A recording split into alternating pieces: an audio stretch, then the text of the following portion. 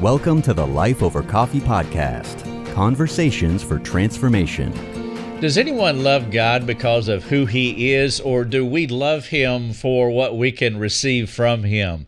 I am asking you a Job-type question, and it is a huge question. Now, of course, I'm not implying that there's anything wrong with the things that we get from the Lord, because we should ask God for stuff. I mean, salvation, for example. Please, God, save me. This is what I want for you.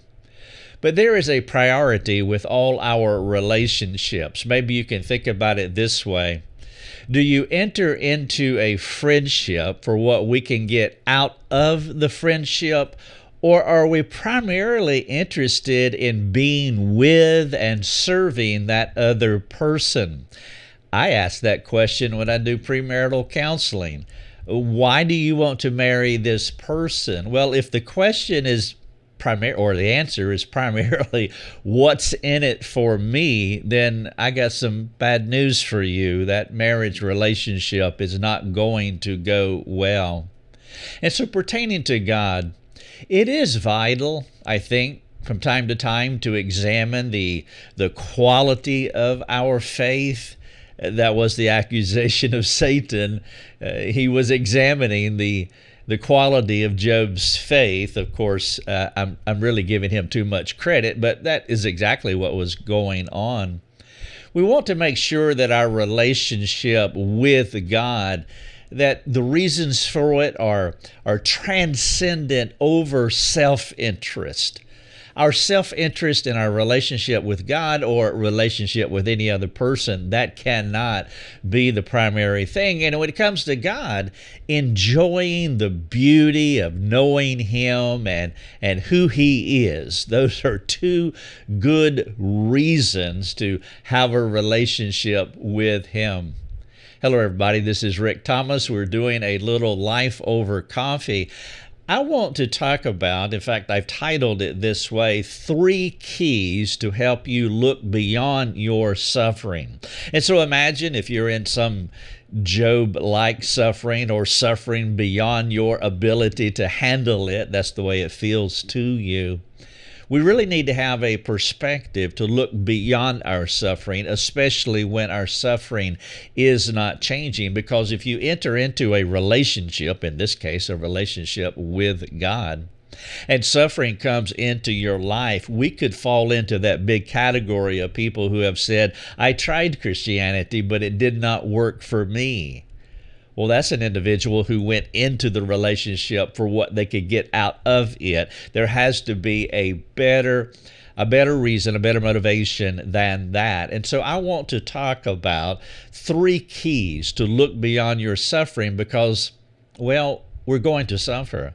And so if we're going to suffer, we want to suffer with God. And so we want to have a perspective of who God is, and we want to have the right motivation for being in that relationship. Or when suffering comes, we may want to bolt.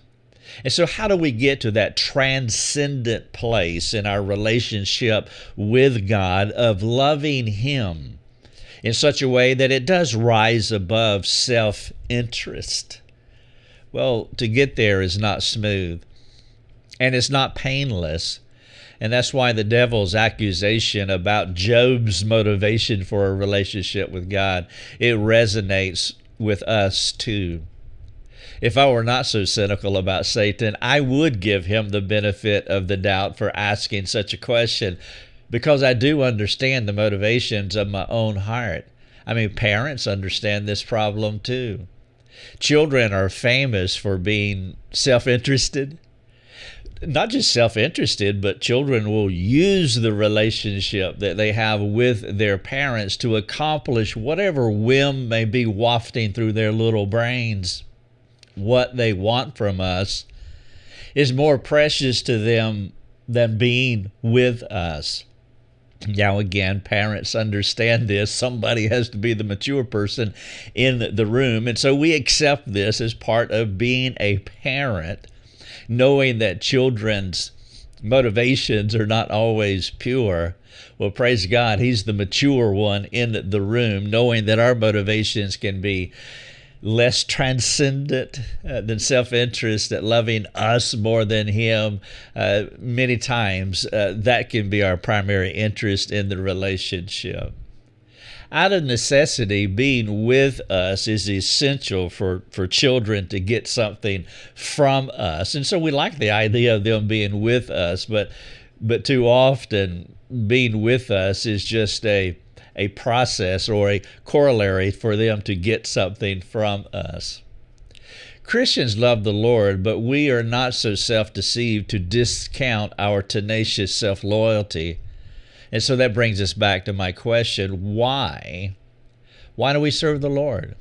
Now, don't worry, this is not a pass-fail test, and I'm not trying to trick you or put you on any kind of guilt trip. No, not at all. I don't want you to go down that road. But it is a query to assess where we are in our Christian maturation process. I mean, isn't that good? Isn't that necessary to assess where we are? We don't want to be that forever child that's always manipulating the parent for what we can get out of it. I mean, at some point, the child has to grow up and say, Mom, Dad, I just love you and I just appreciate you, and there's no strings attached. I mean, if we don't know that there is something wrong with us or our need to change, guess what? We're not going to change. And though the devil was wrongly motivated when talking about Job, we're not like that. We want to engage our motives the right way. We want to entertain the possibility of having more self-interest regarding our walk with the Lord. You see, personal regeneration does not fully dislocate our depravity or our penchant for self-loyalty. There's always other motives lurking in imperfect hearts. Now, you have to be comfortable with that to some degree. If you expect your motivations about all things, in this case, your relationship with the Lord, to be perfectly pure, well, you're going to be perfectly disappointed because we are depraved souls. We're not entirely sanctified, and so our hearts will never be perfect regarding our motivations for the Lord. And so as we assess our motivations, we do want to understand that, but we also want to change if there is a need to change. There's always motives lurking in imperfect hearts. Nobody is free from sin's temptations. The complicating twist is that we want to be free from the complexities of our souls, but we do not want to go through the process because we intuitively know that suffering is the process to be purified. You say, well, I want pure motives. Yes, I do. I don't want to be that person with imperfect motives with my relationship with God. But you know that the portal that you have to go through to purify those motives is suffering. It's the most effective way for us to be free from ourselves. The sun's heat bearing down on us is an excellent disinfectant. But who wants to sit under the unrelenting heat, experiencing His purifying fire?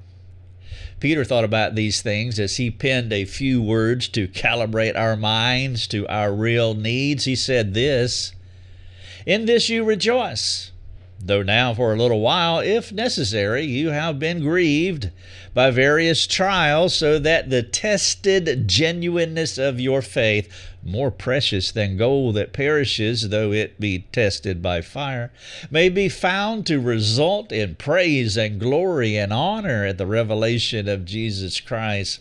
That's 1 Peter chapter 1, verses 6 and 7.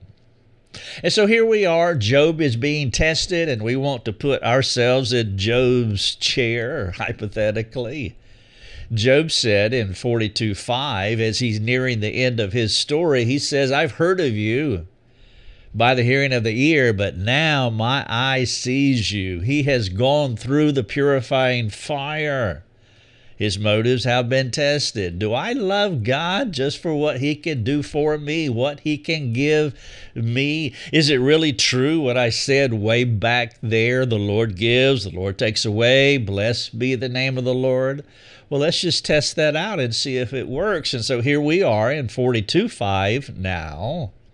And he's saying, "I've heard of you by the hearing of the ear, but now my eye sees you." Nothing will draw out true motivations like personal suffering. Refining fire refines the soul. When God throws us into the crucible of suffering, every good and every bad thing in us will eventually be made known. Like the uninterrupted tumbling of a clothes dryer, nothing can hide from the heat or the hurt, bringing us to a good and satisfying end. And so as you examine the sanctifying power of your most recent difficulty, and maybe that's a good way to ask the question about the motivation of your heart, think about something that maybe you're going through right now. For those of you who have gone through it, think about your most recent difficulty. What was drawn from your heart? What was brought to your attention? For example, suffering may reveal undisclosed anger.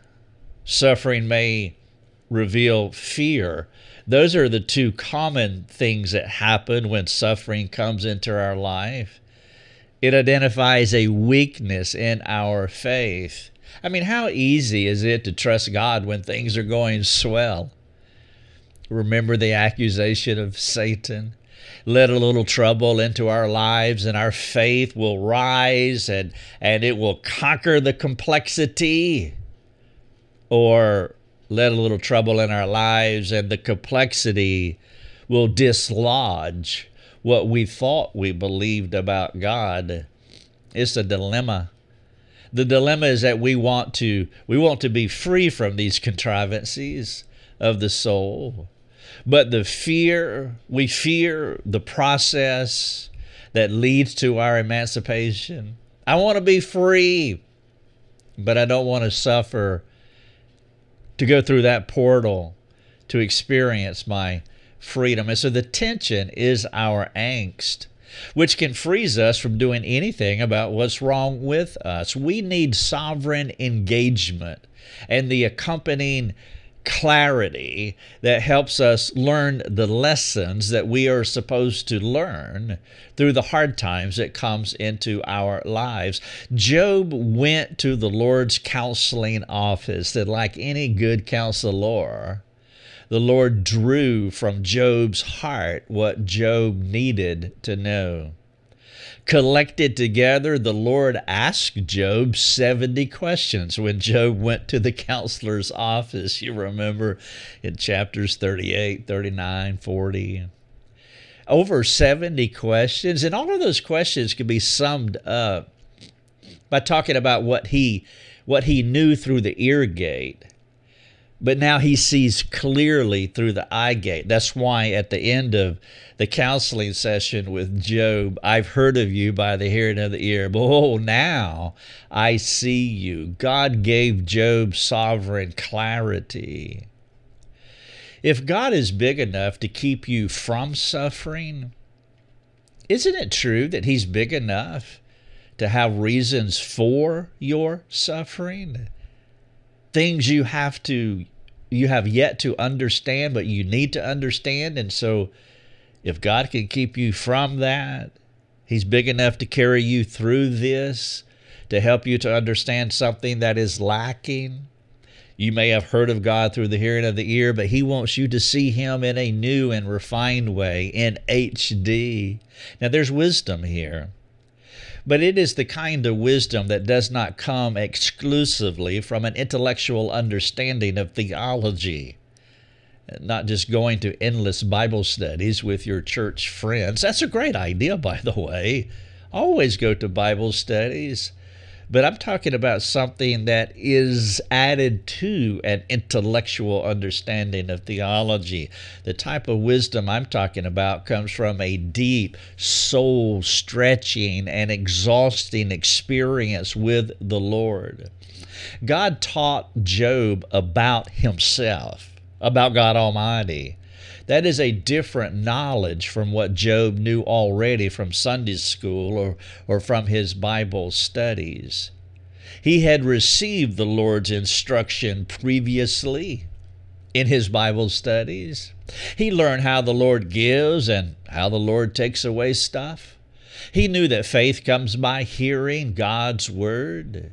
Job, like us, was Christianized enough to have a basic understanding of the Lord. But what Job did not know was the difference between knowing God and seeing God. I've heard of you by the hearing of the ear, but now my eye sees you. Only after the undeserved, horrific ordeal in the crucible of suffering did he transcend his previously learned Christianity 101. God brought Job into a new experience of intellect and intimacy. Many of us Christians only have an intellectual understanding of God, but we haven't experienced that intimate relationship with God. You cannot see without hearing, and you cannot hear without seeing. The difference is between being in a religion versus a relationship. Intelligent people who are devoid of relational intimacy with the divine are religious people. Think about the Pharisees, the brightest of the bunch, the religious elite, but missing the mark when it came to really knowing God. Intellectually, on top of all things, religiously. But there was not an intimacy. Jesus talked about it in Matthew 23. Like, you look great on the outside, but the inside is full of dead men's bones. Those with a relationship with God take religion to a new depth. Perhaps it would be best to say a new height, a transcending height. Paul was speaking to these things when he said that I may know him and the power of his resurrection and may share in his sufferings. You hear the intimacy there, becoming like him in his death, Philippians 3:10. Now, he was a bright religious fellow, but there was one thing lacking. Paul didn't know God. Nobody surpassed Paul's intellectual intake and purported prowess. He was a Pharisee of the Pharisees, a pedigree that inspired awe from those like-minded religious zealots. And then God saved this religious man. And he realized that what he had, religiously speaking, amounted to animal excrement.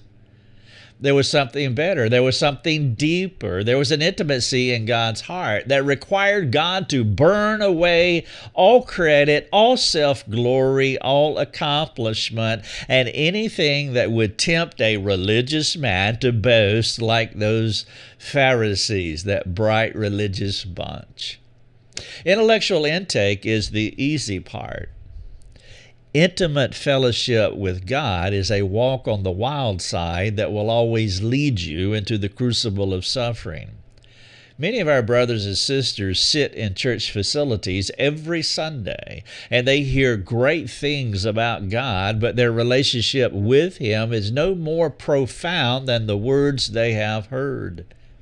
If you desire to know God, you must crave a deeper relationship with Him. Christian maturity is taking what we know about God from all the learning that we have gained and entering into the crucible of suffering where we wrestle with God, pleading with Him to burn away all that hinders from knowing Him and to case harden the vital truths that we must not ever lose. We meld our knowledge of God and our relationship with Him in the fires of suffering. And so the Lord took Job deeper into the heart of God, exceeding his knowledge of the Sovereign One. It was a place that transcended language, a place where God shattered the idols of his heart and built a new man that approximated Jesus Christ.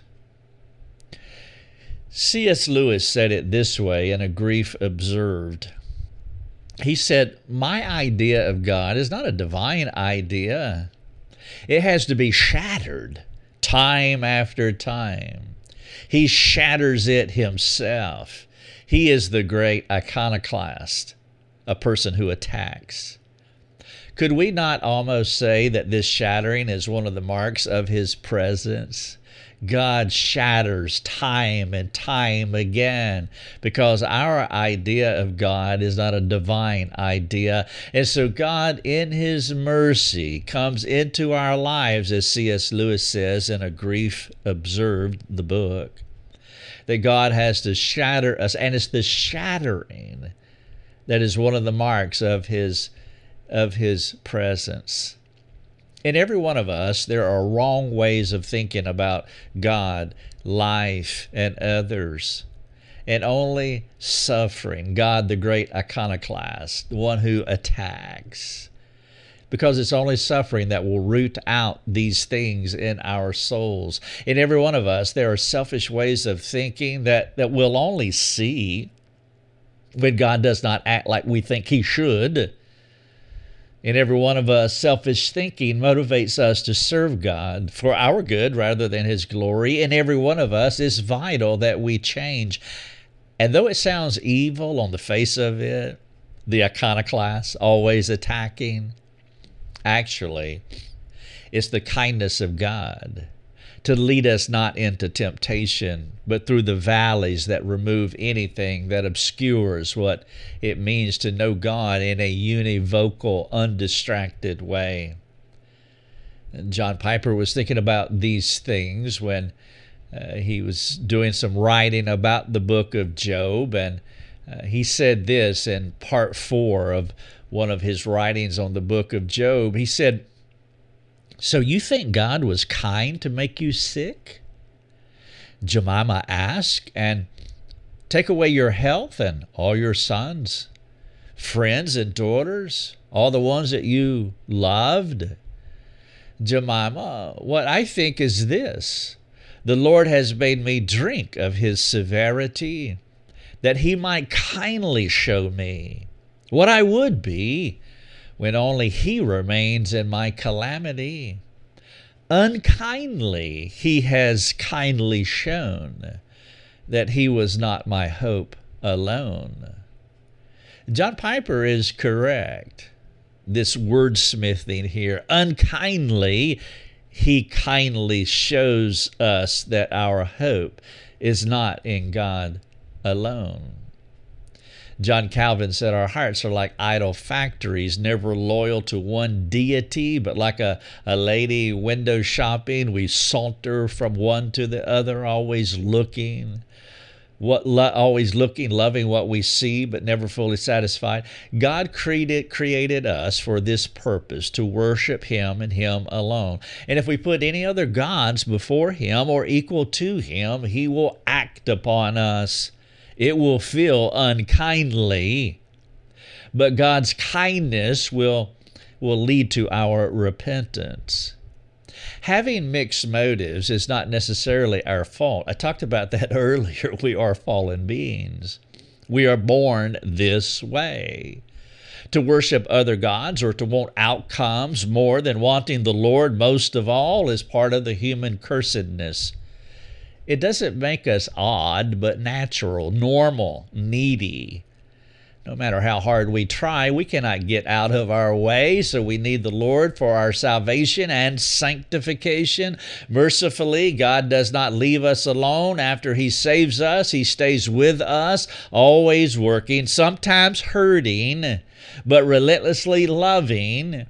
He aims to conform us to the image of His Son, an image Adam distorted, and now because of the gospel, there is hope for a reversal of the curse. There is purpose in the pain. There is a reason you are going through what is happening to you. The Lord is at work for your good. Though you might not be able to perceive all the good that He plans for your life, you must perceive that He is proactive, He is planning, He is persevering, He is preparing future blessings for you. And so with that in mind, I want to go back to how I titled this, 3 Keys to Look Beyond Our Suffering. 3 considerations to help you as you ponder what the author of your life is writing into your script. And as you hear these things, I pray that you will ask the Spirit of God to open your mind to receive and to respond, to how you need to change. And so 3 keys to look beyond our suffering. One is He kindly humbles us. Now, I imagine you do not want to hear this, but I must say it. We are proud people. We have a high view of ourselves, and we don't want to lower our self-esteem, our self-estimation in any way. Our culture demands that we esteem ourselves. There's an entire corpus of self-estimation, a damnable doctrine that thrusts the individual into the center of the universe. Imagine a world where every person sits at its epicenter, demanding that everyone else esteem them more than they esteem themselves. Well, that is impossible. That leads to a competitive, individualistic environment where it is demanded upon you that you esteem me more than you esteem yourself, and they express the same thing. Proud people want others to like them, to accept them, to love them. Anything that shines an unfavorable light on a high view of ourselves or disadvantages us in any way, well, it must succumb to the cancel mob, because that is unacceptable. We are most loyal to ourselves, and only the Lord can impose Himself into our lives in such a way as to free us from this self-sabotaging, cultural, destroying bondage. Suffering humbles. Kindly, He humbles us, and humbling is what we need the most. If you frame this suffering-centered worldview like a loving parent with a proud child, what would be the process to free that proud boy from bondage? Do you cater to all of his whims and wishes? Does he become the sole determiner of what love should look like in his life? No, the loving parent will pray that child comes to the end of himself, knowing the most expeditious way for that to happen is for him to land face down in a hog lot somewhere. Is the parent unkind? Well, it depends on who you ask. The child will most assuredly believe it's unkindness, at least initially. It will feel like unkindness because there is no soft landing for proud hearts. The hope is that one day he will see what happened to him as kindness from a loving parent who wanted nothing more than for him to succeed in life. He kindly humbles us. That is one key to look beyond our suffering. Number 2, He kindly vindicates us. During our seasons of suffering, it is impossible to see the future that will come from it. When my time came many years ago, as God ushered me into the crucible of suffering, I couldn't see the future. It made no sense to me. I wanted to be vindicated. I wanted to be released. I wanted to be affirmed. I said it this way. It's like standing on the edge of time, looking into eternity and seeing nothing but nothing. Each day was like the last, making my future predictable. It was more darkness. And this diurnal exercise of the soul requires us to respond to the call of God upon our lives by trusting in His active goodness on our behalf. He will vindicate us. If you respond with humility, point number 1, rather than anger or fear, you will have positioned yourself for an excellent and favorable outcome. It won't happen immediately, but it will happen in God's perfect time. Job's vindication in chapter 42 did not turn into vindictiveness from Job because he accepted the humbling of the Lord. That's why He kindly humbles us is the essential first key. Or proud hearts are going to rear up, and we will vindicate ourselves, and we will lash out, and we will hurt other people. If you try to manage your pain through self-reliant means, you will prolong your pain, and you will complicate your relationships. In Psalm 23, David said it this way: He restores my soul. God does. He leads me in paths of righteousness for His name's sake. You see, suffering creates a pathway, a path of righteousness for you to follow. It begins with key number one, authentic humility, making you pliable rather than resistant, vindictive. Makes you pliable in the Lord's hands. Your humility allows you to access the Lord's power rather than relying on yourself. And as you follow this path of righteousness, you will be at rest. In God's good timing, He will restore your soul. It happens as you walk down this path of right living that He provides for you, even if you find those pathways laced with suffering, and you most surely will. He will restore you because His name is on the line. He restores you for His name's sake. It's not my name. It's not your name that's on the line. You are His child. He is responsible for you. The book of Job is not a book about Job, but about God. It was the Lord who was on trial, and the retribution policy that the devil was putting forth. Job does right and he will receive good, but if he does wrong, he will receive evil. Well, the Lord took away all that Job had, and our old friend held to his faith despite suffering mightily. The Lord was proven not guilty and vindicated His servant. Job's motive was better than what you thought, devil. And he was vindicated when his suffering was complete. In 1 Peter 2:23, it says, when Jesus was reviled, He didn't revile in return. He didn't vindicate Himself. When He suffered, He did not threaten, but continued entrusting Himself to Him who judges justly. He kindly vindicates us. He kindly humbles us. He kindly vindicates us. And then the third key, to look beyond our suffering, He kindly blesses us. Of course, there's a word of caution at this juncture. We want to be careful and not give in, believing we have no role to play. Well, if God is doing all this, I'm just going to sit back in my passivity and do nothing. No, we are responsible creatures interacting with our Creator. The book of Job was about God, but Job was a secondary causal agent responsible for his actions. We don't want to complicate our suffering by assuming the role of passivity as though God does not want to relate with us in any way.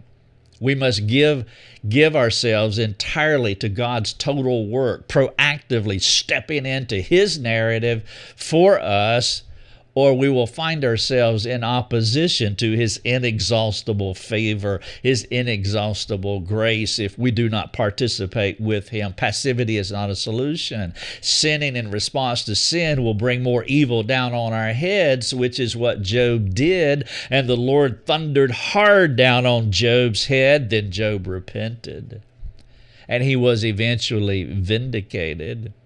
The blessing of the Lord comes through a person's willingness to die, a proactive response to suffering. And that is one of the most stunning pictures of the gospel. Jesus feared suffering in His future, asking to take this cup from Him. He didn't want to experience it. Finally, He did relent, giving Himself entirely over to the will of His Father. After He walked out of Gethsemane, guess what? His persecutors nailed Him to a tree. Even after He repented, even after He humbled Himself, as I said earlier, that path of righteousness is laced with suffering. And so after humbly submitting to God, things became worse.